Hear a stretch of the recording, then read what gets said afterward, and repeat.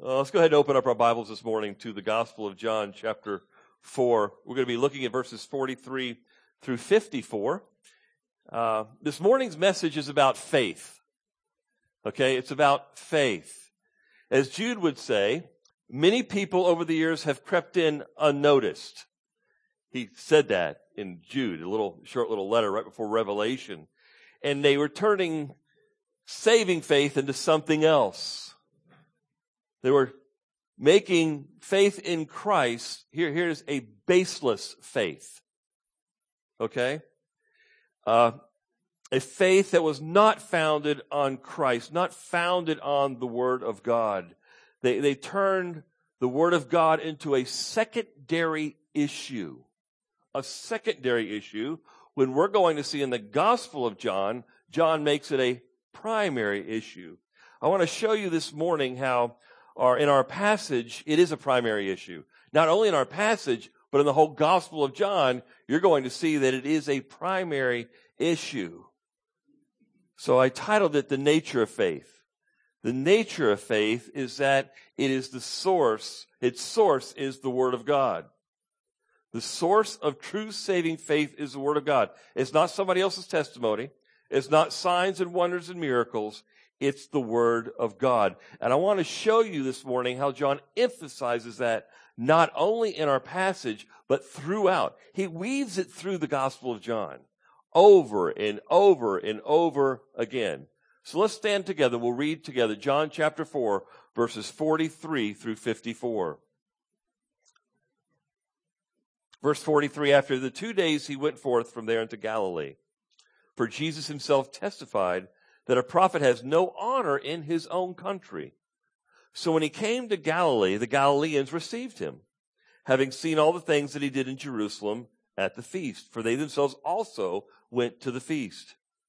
Therefore he came again to Cana of Galilee, where he had made the water wine. And there was a royal official whose son was sick at Capernaum.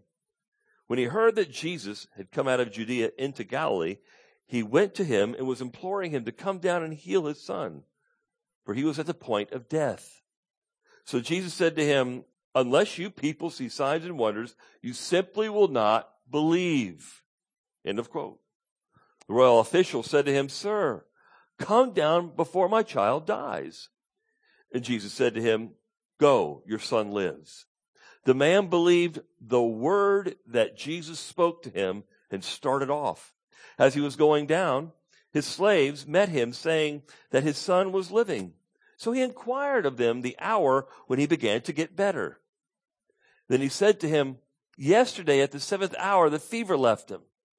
So the father knew that it was at that hour in which Jesus said to him, Your son lives. And he himself believed, and his whole household. This is again the second sign that Jesus performed when he had come out of Judea into Galilee. Let's pray. Heavenly Father, Lord God, give us wisdom. Help us to rightly divide the word of truth. Help us to understand John's intent of incorporating this section of Scripture into his gospel. To understand this truth is to understand you better, is to ground our faith in the Word of God more. And Father, that's exactly what you call us to do. And so, Father, may the Spirit of God take the Word of God and embed it and write it a little bit more deeper in our own hearts. We ask these things. And Lord God, so that it returns to your glory. That's it. God, may I never forget that. In Jesus' name we pray. Amen and amen. When John wrote this gospel, remember in chapter 20, he told us the purpose of this gospel is that you might believe, and having believed, you might have life in his name. And as you're going to see this morning, in this passage and throughout, he makes it clear that the source of faith is the very words of Jesus himself. The very words of Jesus himself. In other words, listen to this, one cannot have true saving faith without a hunger and an appetite and a thirst for the Word of God. Let me repeat that one more time. We're describing what the Bible has to say true saving faith is. Here is the very nature, the very core of it. It is this. One cannot have true saving faith without a hunger, without an appetite, without a thirst for the Word of God. If one says they believe and yet always find the Word of God boring, dreary, and uninteresting, I propose that profession of faith is empty. That's hard, isn't it? But is it true? If they have no interest, if one says they're a Christian and yet has no interest in opening up the Word of God and reading it during the week, and if they go to church without the primary purpose being to open up the Word of God in the service, then you've got a question about the kind of faith that they have. Is it true? Is it genuine? Is it a faith that is wrought by the presence of the Holy Spirit in their life? John chapter 3. You must be born again. You see, if you have the Holy Spirit indwelling you, He gives you graciously that appetite, that hunger, that thirst for the Word of God. Remember, it's the Holy Spirit who produced what we have in our laps this morning. Why would He indwell a person without giving them that hunger and that thirst and that desire to be in the very Word that He moved the prophets and the apostles to produce? That Word that springs forth to what? To Christ, to eternal life.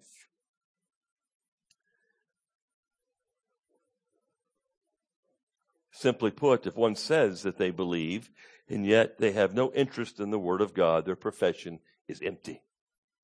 It's empty.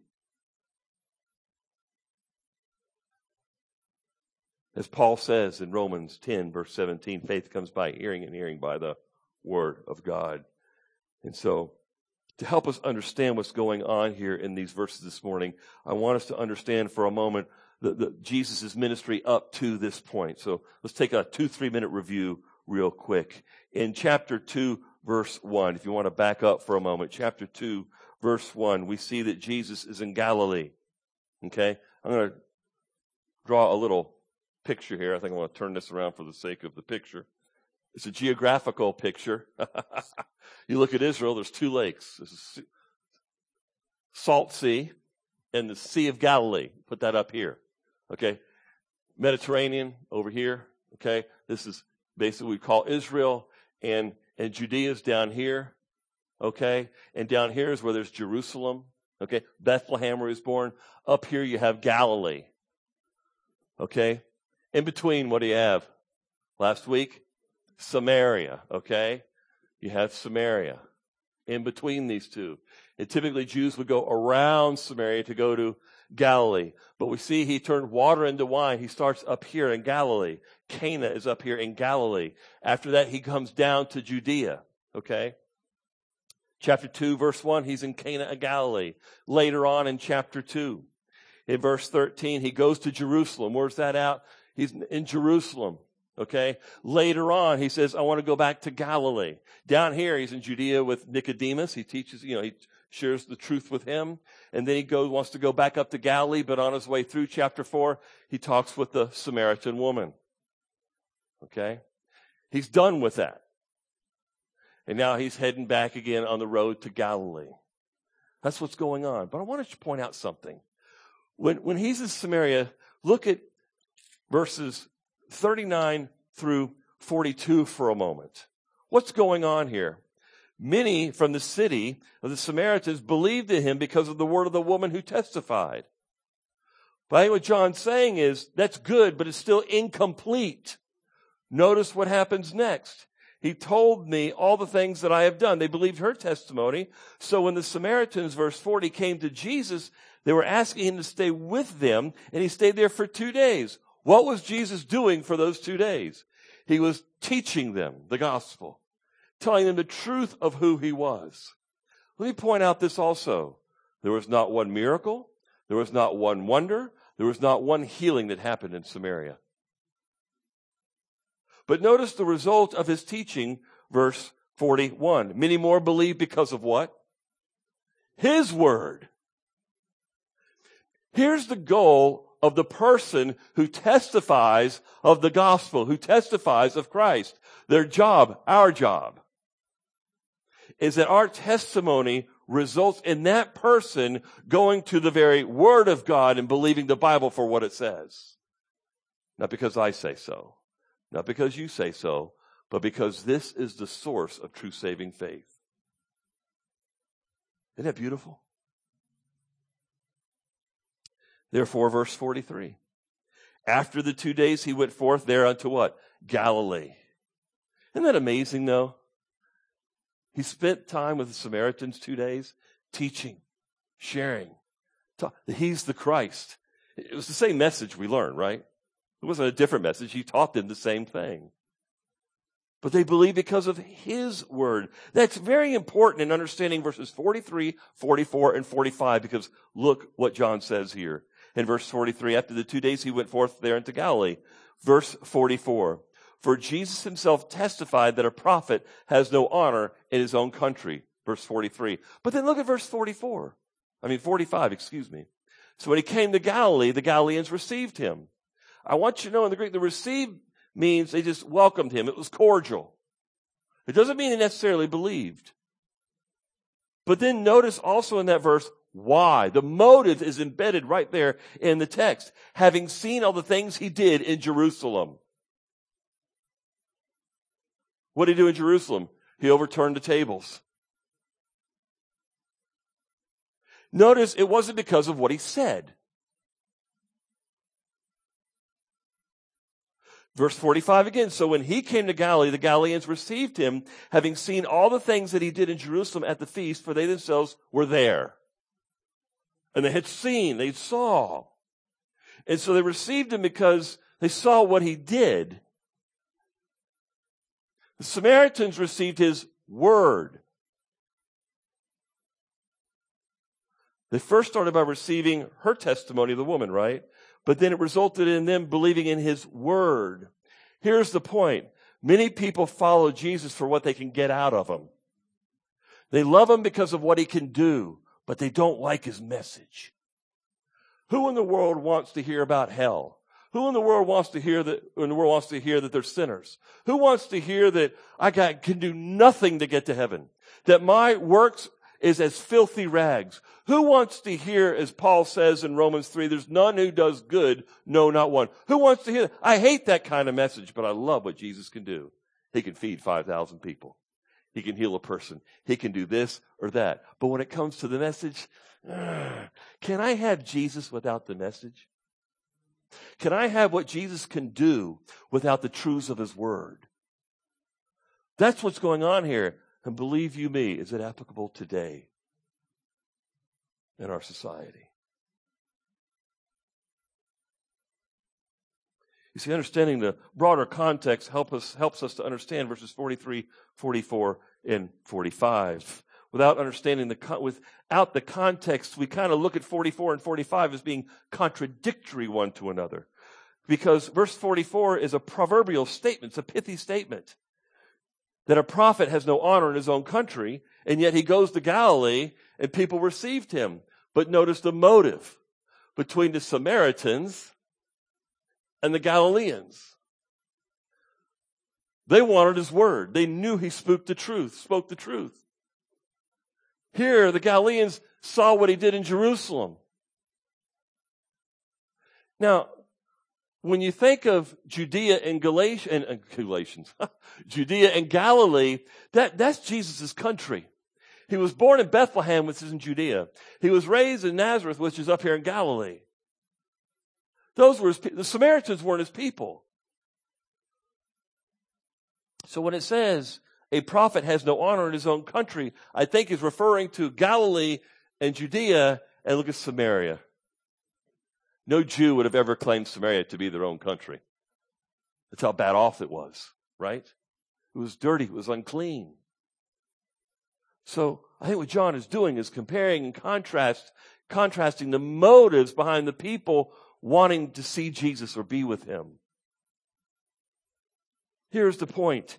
Here's the point. John is highlighting the fact that the source, the authority of saving faith is not the testimony of another. It's not the signs, miracles, and wonders that he does, but it's the truths that he spoke. And he always spoke the truth. Not one word that ever came out of his mouth was not full 100% of truth.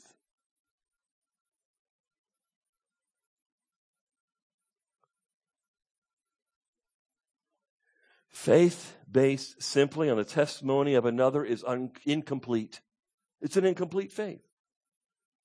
Faith that is solely based upon, I saw some miracles, wonders, and signs, that is an incomplete faith. Because those things are not the source of saving faith. It is the Word of God. What do you do when you feel that God is not around because nothing good is happening in your life? I've seen no sign lately. I've had nothing good happen to me. Things are taken away from me. Life is just miserable. Where do you go? If your faith is based on the result of those questions I just asked, then your faith is not grounded in the truths of God's Word. God's Word will sustain your faith no matter what your circumstances are. And beloved, if you're like me, your circumstances are like this all the time. Right? Something just popped in my head. It's an illustration, but I shared it with you a long time ago. We're going to go on because we have communion. So Ron look at me like, okay, let's keep going. More importantly than that, at the core of Christian faith is the Word of God. It is the source. And I want to show you that John highlights this throughout his gospel. Go to chapter 5, verse 24 for a moment. This is going to give me 5 minutes to do this, okay? Thank you, brother. Thank you. Chapter 5, verse 24. I want to show you the emphasis on the words of Christ. John weaves through his gospel the emphasis of faith being grounded in the Word of God, the words of Christ himself. Look at verse 24. Truly, truly, I say to you, he who hears my what? Word. Not sees my signs, but hears my word. And believes in him who sent me has eternal life. It has not come into judgment, but has passed out of death unto life. Look at the next verse. Truly, truly, I say to you, an hour is coming and now is when the dead will hear the voice of the Son of Man. The voice is in reference to his what? Words. Wow. And those who hear will live. Look at verse 47, same chapter. Very last verse of chapter 5. But if you do not believe his writings. Who's his writings there? Look at the context of the verse before. It's Moses, referring to the Pentateuch, the Old Testament, the first 5 books at least of the Old Testament. If you do not believe his writings, how will you believe my what? Words. Jesus is saying. He's talking to the Jews. If you believe in what Moses wrote in the Pentateuch, you got to believe what I'm telling you right now. It's a both and, not an either or. Let's go on. This is just going to build and build and build. Chapter 6, verse 63. Chapter 6, verse 63. It is the Spirit who gives life. The flesh profits nothing. And here it is. The words that I have spoken to you are spirit and are life. Not the signs, not the wonders, not the words. The emphasis of John's gospel is on the words of Jesus Christ.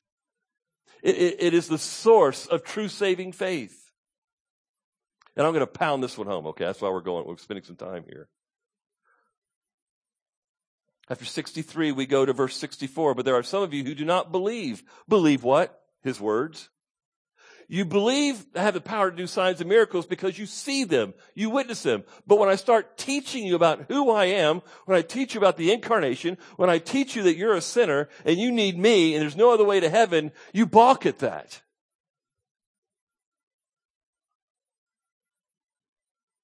So why are you really following me is the question that is being begged over and over and over again. Verse 68. Simon Peter answered him saying, Lord, to whom shall we go? You have what? Words. Words of eternal life. There it is again. Chapter 7, verse 7.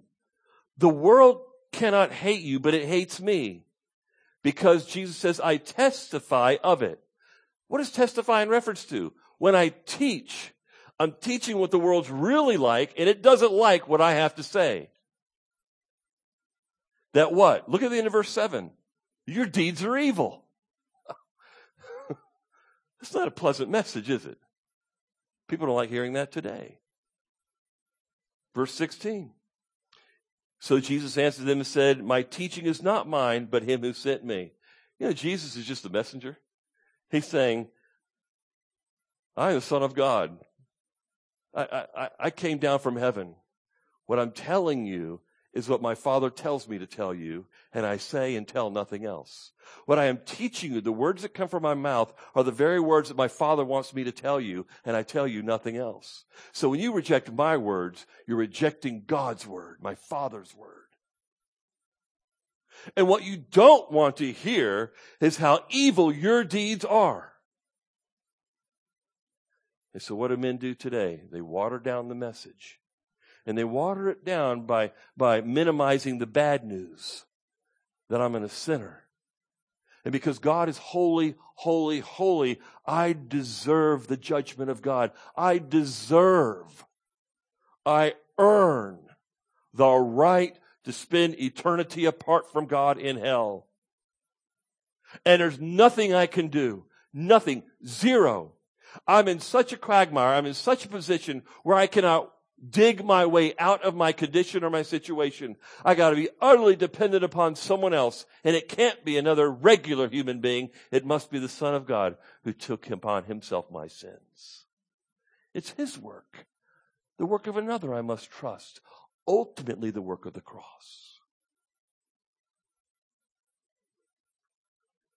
Let's go on. Let's go to chapter 8, verse 26. I have many things to speak and to judge concerning you, but he who sent me is true, and the things which I heard from him, these I speak to the world. He reiterates that again, saying, what I speak to you comes from my Father.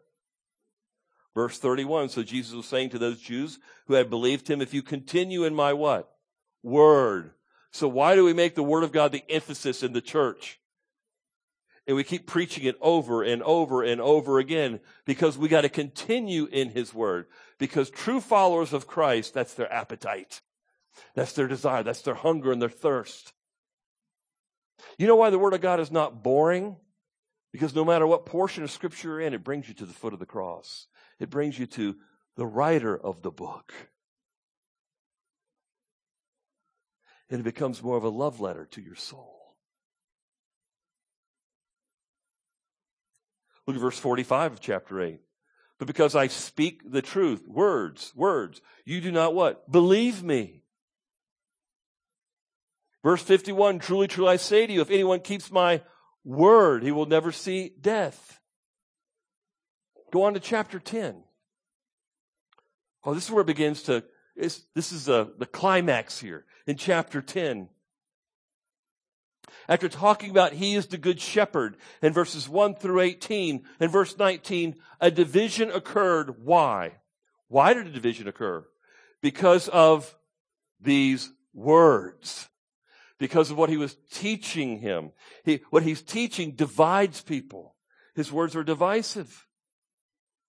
And finally, the Jewish authorities got to the point in verse 24, if you are the Christ, just plainly tell us. And Jesus said to them in verse 25, I told you and you did not believe. And even the works that I do in my Father's name, they testify of me. They testify of my words. See, all the works that Jesus did, his miracles, his signs and wonders, testified to the fact that every word that came out of his mouth, every time he taught, every time he spoke, that every word that came out of his mouth was absolutely true, was born from heaven above. Where did this doubt of God's word ever come from? Where did this begin? Genesis chapter 3. Wow. Adam and Eve, what did they do? They questioned the veracity, the trustworthiness of God's word, whether spoken or written.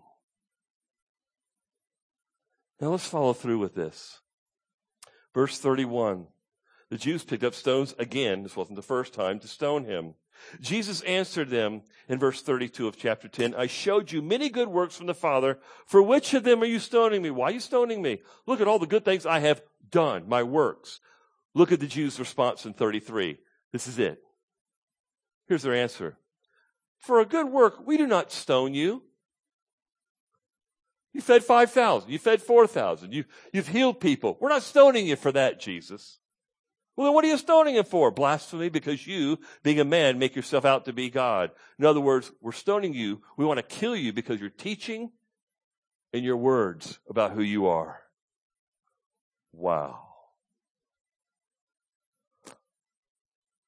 Wow. That's it. Go to John chapter 12. Verse 46 through 50. Verse 46 of chapter 12, I have come as light into the world so that everyone who believes in me will not remain in darkness. What does he mean by that? Look at verse 47. If anyone hears my sayings, in other words, hears my words, my teachings, and does not keep them, I do not judge him, for I did not come to judge the world, but to save the world. In other words, right now, I'm not going to fulfill that judgment now. It's going to be later on. He who rejects me and does not receive my sayings, has one who judges him. The word I spoke is what will judge him in that day. You know what Jesus is saying? The words that come out of my mouth will end up saving people, and those very same words are going to end up in the end judging people. Verse 49, for I did not, speak on my own initiative, but the Father himself who sent me has given me a commandment as to what to say and what to speak. There it is. He's saying, all I'm saying is what the Father has told me to say. And he did not deviate from it. Verse 50, in case they didn't still yet get it, I know that his commandment is eternal life. Therefore, the things I speak as the Father has told me, period. Wow.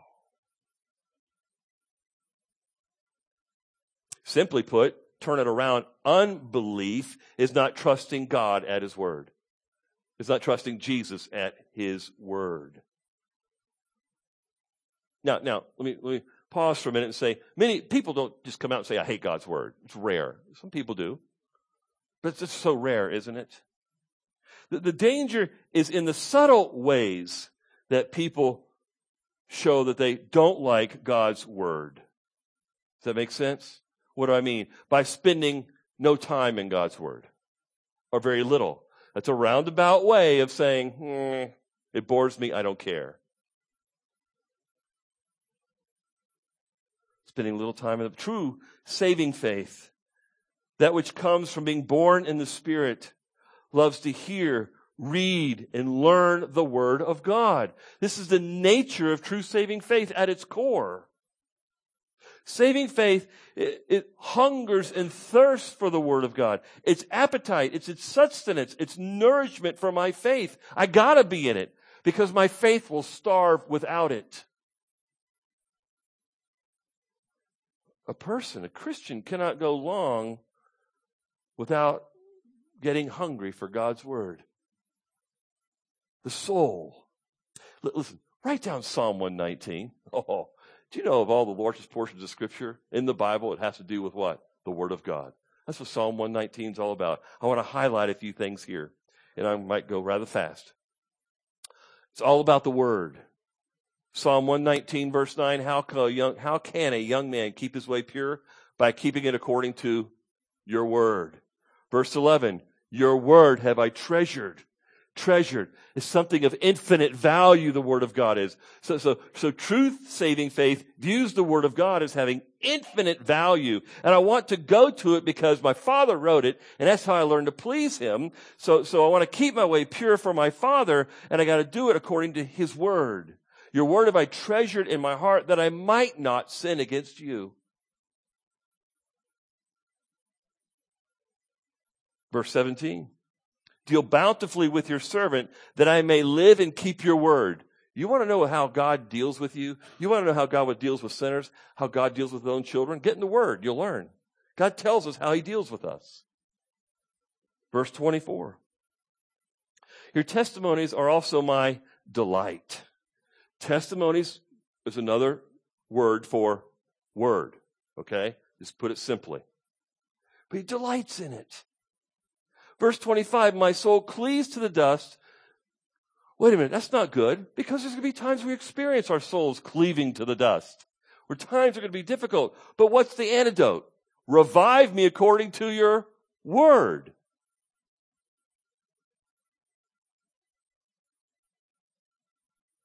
"38. Establish your word to your servant as that which produces reverence for you." I love this. The reason why we want to get into God's word is because it produces in our soul, in your heart, a greater awe, a greater reverence for God. It's absolutely vital in worship, is what he's saying. You can't worship God without the word of God, because of what it produces inside our souls, inside our hearts. Verse 41, may your loving kindness also come to me, O Lord, your salvation according to your word. Verse 47, I shall delight in your commandments, which I love. There's this passion, there's this affection for the word of God. This spiritual affection and appetite and longing and thirst and hunger. There's a couple more. How about 103? How sweet are your words to my taste. Yes, sweeter than honey to my mouth. Verse 105, your word is a lamp unto my feet and a light unto my path. You're familiar with this. 107 again, I don't know how many times, but I got it in pink all over my Psalm 119. Revive me, O Lord, according to your word. He says that like 7 or 8 times. So if you're looking for revival in your relationship with Christ, what does the psalmist say? Get in the word. And don't be ashamed that you need that now and then. I've needed that in times of my own walk with Christ. There are times where I get bored. There are times where my spiritual life gets dry. But I never look at the Bible and go, it's your fault. You're the problem. Really? No, I'm the problem. And God allows his children to go to those depths, to experience a little bit of that despair. Why? Because when he brings you out of it, he becomes much sweeter to you. It always results in his glory. Psalm 140. Listen to this. Your word is very pure. Therefore, your servant loves it. Pure. There's no dross mixed in. There's no untruth mixed in. It's pure. It's reliable. It's inerrant. It's infallible. It's pure. Every word, every jot and tittle I can depend upon as being from God himself. 161. Princesses persecute me without cause, but my heart stands in awe of your words. Notice that. Psalm of David. I got rulers. I got people. They persecute me. But even in those moments, my heart stands in awe of your words. Wow. You see, if you have true saving faith, your heart will stand in awe of the word of God. Amen. This is why the seeker-sensitive movement is so troublesome. This is why prosperity gospel is so dangerous. This is why people from Robert Schuller to Joel Osteen and many, many others are so dangerous. That's why healing services are so dangerous. They all appeal to the human senses. Look at it like this. The reason why Jesus healed was to meet the felt need in order to share with them the real need that every sinner has. That is him. His cross. His redemption. His forgiveness. Listen. God could heal whoever he wants and heal millions of people. But if their faith is in that healing, that physical healing, or God bailing me out, or whatever your situation is, what happens when you die? You still end up in eternal death. Think about it for a minute. Jesus came along and said, I'm going to meet your I'm going to meet your felt needs. I'm going to do some physical miracles, but they are all exist to point to the fact that I am the one who's going to meet your real need. And the real need is eternal life, not a temporal healing. All physical healings are temporal. But Jesus says, I want to give you living water. I want to give you life everlasting. That's the real need, isn't it? Hebrews points this out well.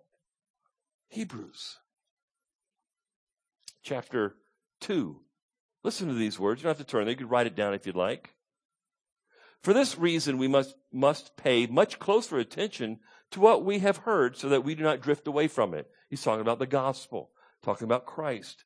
For if the word spoken through angels proved unalterable, unchanging, and every transgression and disobedience received a just penalty when someone tried to alter it, how much will we escape if we neglect so great a salvation? This salvation, he goes on to explain, after it was at the first spoken through the Lord, his words spoken through the Lord, Jesus said, here it is the gospel, here I am. And then it was confirmed to us by those who heard. Who were they? His disciples, the apostles. God also testifying with them, with the apostles, both by signs and wonders, to what? Validate the message. The signs, the powers, the miracles, the wonders validated and attested to the fact that Jesus is the Messiah and he's speaking the truth. But God also gave the apostles that ability to attest to validate their message is the same one as Jesus' message. And beloved, back then it was Jesus' words. Today we have the apostles' words. Let's go back and we're going to close with this. John chapter 17. John chapter 17. Go back to the Gospel of John, but we're going to move fast forward. I want to show you one more thing, and we're going to do this in closing. Because in our context of chapter 4 and 5, okay, Jesus is saying, you got to believe my words. Well, Jesus isn't here today, okay? We don't hear his words. He's not going around preaching like he did 2,000 years ago. So what do we have? He's going to pray it. And then it's going to happen. Okay? Listen to this. Listen to this. In chapter 17, he's praying. In verse 1, he lifts his eyes to heaven. This is what we know as the high priestly prayer. So this is the Son of God engaging the Father. This is incredible. And we have this open window to this chapter. So I think it's one of the most powerful chapters in all of Scripture. But notice, Jesus in verse 6, 7, and 8 says this, I have manifested your name to the men whom you have given me out of the world. His disciples. They were yours and you gave them to me and they have kept what? There it is again. Your word. Now they have come to know that everything you have given me is from you. Notice verse 8. For the words which, Father, you gave me, I have given to them. And they received them and truly understood that I came forth from you, and they believed that you sent me based upon what now? His words. I love verse 11. He says, Father, in the middle of verse 11, keep them in your name. Verse 12, I was keeping them in your name, but now that I'm going to be with you, Father, I want you to keep them in your name. You see, what does the Word of God do? It keeps us in His name. Oh, I love that old hymn that says, oh, Lord, I'm prone to leave you, prone to leave the one I love. Well, what did God give us to keep us close to Him, to keep us in His name? The Word of God. Now let's go a little bit further, and we'll wrap up with this. Verse 13, but now I come to you, and these things I speak in the world so that they may that they may have my joy made full in themselves. I have given them your words. He's talking to the Father. Father, I've given these guys your word. I've always spoke the truth to them. And the world here's the result, and the world has hated them because they are not of the world, even as I am not of the world. I do not ask you to take them out of the world, but to keep them from the evil one. The truth separates us from the rest of the world.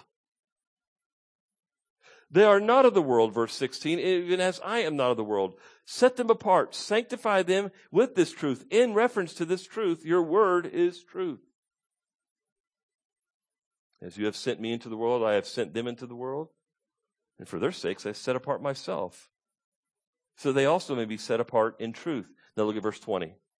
Jesus prays. Now this is where the church comes in. He's praying for you in verse 20. He's praying for you right now in verse 20. I do not ask on behalf of these alone, over here, my disciples, but for those also who believe in me through their word. And beloved, what do you have in your laps this morning but their word? Ephesians 2:20. The apostles, the prophets, they laid the foundation, which is the word of God.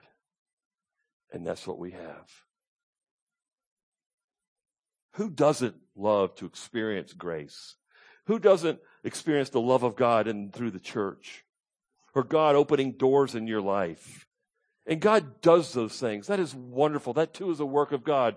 But when push comes to shove, the source of true saving faith is the Word of God. Circumstances go up and down.